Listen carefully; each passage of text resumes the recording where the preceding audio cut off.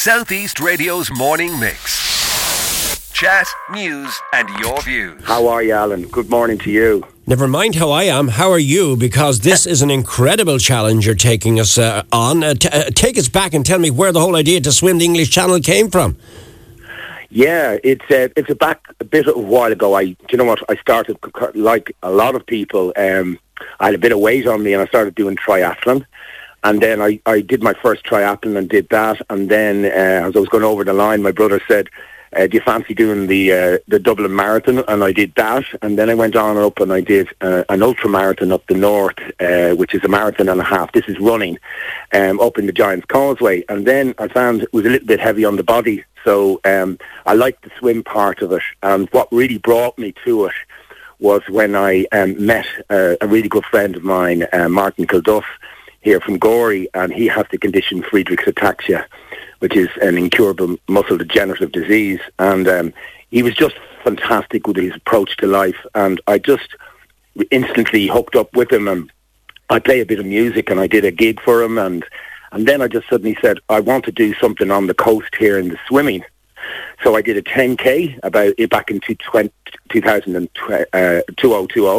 And then when I did that, it was done as a fundraiser for AFI, Ataxia Foundation Ireland, and we got everybody involved here, on the swimmers on the beach, fantastic group of Sami swimmers and the shipwreckers, and so they all got involved and we did relays, but I did it with three other people.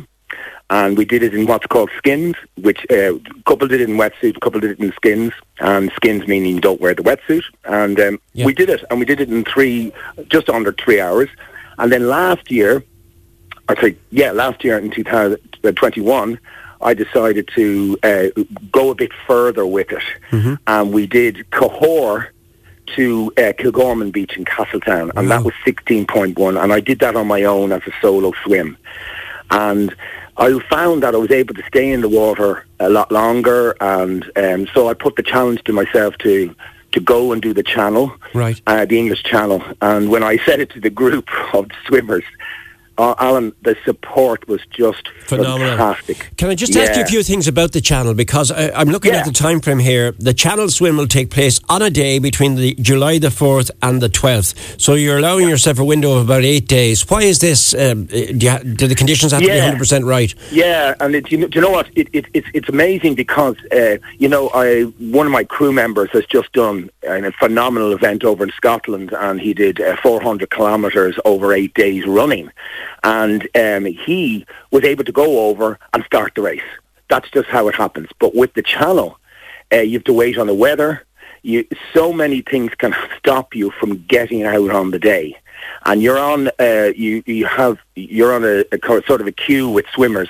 To get a pilot is like getting hen's teeth, particularly with COVID, because all the swimmers from last year were put over to this year, and so it's caused a bit of a backlog on people trying to get spots and to get out. But anyway, I have this spot and I get out. So what they do is they wait on the weather, and when the weather is good, they'll call you, and you could be said 3:00 on Friday morning.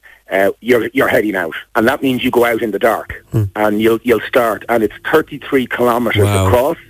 Yeah, and my speed will be. I'm not the fastest. I'm a plotter, as they call.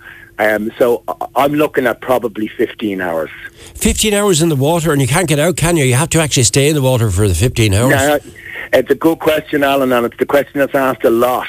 And that is, you can't. If you touch the boat, it's game over. What they do is, the Channel Swimming Association, which govern it for the safety of it, they provide an observer to ratify the swim, so that when it's finished, it's done according to the rules of swimming across the channel. So that observer will watch your stroke count, and if your stroke count gets less, you're out, because you're looking like you're hypothermic then. And then if you're touching the boat, you can't. So And here's a gas one. God love any refugees that would be coming there. I know it's a mad one, but if a boat was in trouble and our boat was going beside it doesn't happen very often. I don't think it's ever happened, but they'd have to go off and save that boat, and your thing is off. And then there's another one where there's an area in France which is an absolute no-go area. So if the current was bringing you towards that area and they saw that you weren't going to avoid it, it's game over. And this is the truth. There has been people who have got within 800 metres of the shore and haven't made it. Oh my God! So are you? Yeah. You're swimming from what way to what way? There, just remind us again, please. Yeah, it's from Dover it's not in a straight line. Of course, it goes up Dover to a place called Cape Grisnez or Wissant, and Wissant, I think it's called. And so, do you know what it's like? It's like the equivalent of coming in from Wales and coming over to us here and landing somewhere between Corktown and Castletown. Do you know, you've got a stretch of land. Do you know what? All you've got to do is come out of the water on a rock. My goodness. You've got to start with no water behind you, and you've got to finish with no water behind you. So when you've finished, you get out wherever you land on French soil, which could be a rock. You stand up on it, wave your hands, and it's the game done. All right, look, let's get some more information. I'm told reliably that you will be the oldest Irish male to attempt to swim the English Channel. Are you going to tell me your age?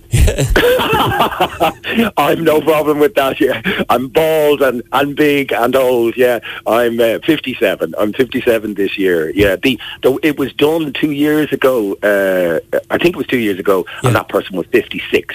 Do you regard this, Mark, as a battle of physical or mental strength, or a mixture of both? Oh, it is most definitely a mixture of both. Well, I would actually go with percentages. It's 80% mental and it's 20% physical. The 80% of the mental, this is the truth, Alan, you're beaten before you get in the water. And that's it. If you let things get into your head, you're beaten. Yeah. There's so much stuff. I've gone out. I've had seals swimming with me for 40 minutes in and around, up and down. The other day, I was literally swimming on top of the seal for maybe 10 minutes. My goodness. Yeah. And they've been tickling your feet with their whiskers and all that. And then there's jellyfish, and there's lots of stuff that can... And then there's that fear of open water, which is a very real thing. When you're on your own in the water, you just feel like a grain of sand. And I know the best of marathon swimmers, they call it a spook. Yeah. And you can get a spook at any time. Yeah. And this is where you have to regain yourself, get your thoughts back, get your stroke pattern right, and get back into the meditation side of it, you know. Look, it's a wonderful story. We're going to chart it with you and link in with you again, and you'll have to come back to us and let us know how you get on, or even when you get over there, I'd love to touch base with you again. Wish you well. Most importantly of all, it's for a very special cause. Can you direct people towards how they can go fund you? Yeah, they can, and also just to add in, Alan, that on tomorrow morning there's a big send-off on Ballymoney Beach. There's over 30 swimmers who are going to swim while I'm over in Dover. They're going to swim the equivalent of the channel all together. They're going to add up their distances over the week while I'm there, which is a local challenge. They're calling it the Local Channel Challenge. And they're all doing it in aid of Ataxia Foundation Ireland. So if you go to the website and look for Cokes' Channel Swim, Cokes, Cokes' Channel Swim. I have a Facebook page as well. Very easy to get to. I'm on Instagram at Mark_Cokes. And so, yeah. You just the site will direct you very easily towards the fund, and just click on and donate. And do you know what we set a target on of 50 grand, and do you know what happened yesterday? We just broke over the halfway. We're at 26,000 we've raised so far. Well done, Mark. Stay well, my friend. Yeah, thank you very much, Alan. Cheers. Southeast Radio's morning mix. Chat, news, and your views. Alan Corcoran.